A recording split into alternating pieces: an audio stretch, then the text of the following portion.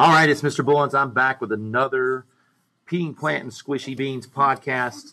Today's episode is Climate versus weather. All right, today I've got with me Sandora, I have Rebecca and Abby, and they're going to tell you a little bit about climate versus weather. All right, ladies, I want to hear about it.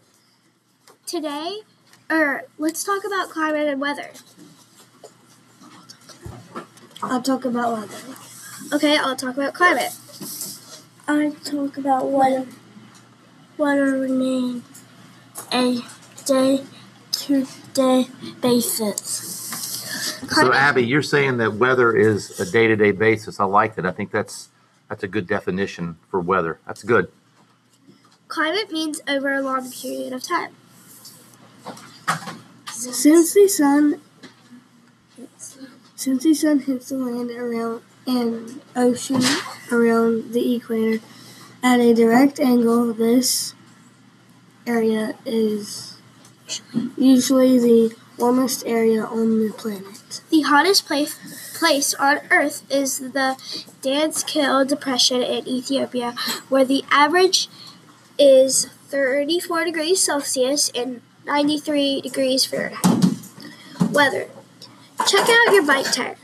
If the pressure inside your tire is higher than the outside air, this may cause your bike tire to pop. You'll usually hear a whooshing sound of air just like the wind coming out of your tire. Just like the wind coming out of your tire, changes in atmosphere pressure create wind that feel, but on much a lower scale, or a much higher scale. So let's talk about the weather that we've had in North Carolina. So what have we had? Rain. Storms. Mm-hmm. What have we had in North Carolina? Tornadoes. Yeah, we had a tornado. Sometimes. Yeah. And we got a lot of rain, and there was a bunch of storms.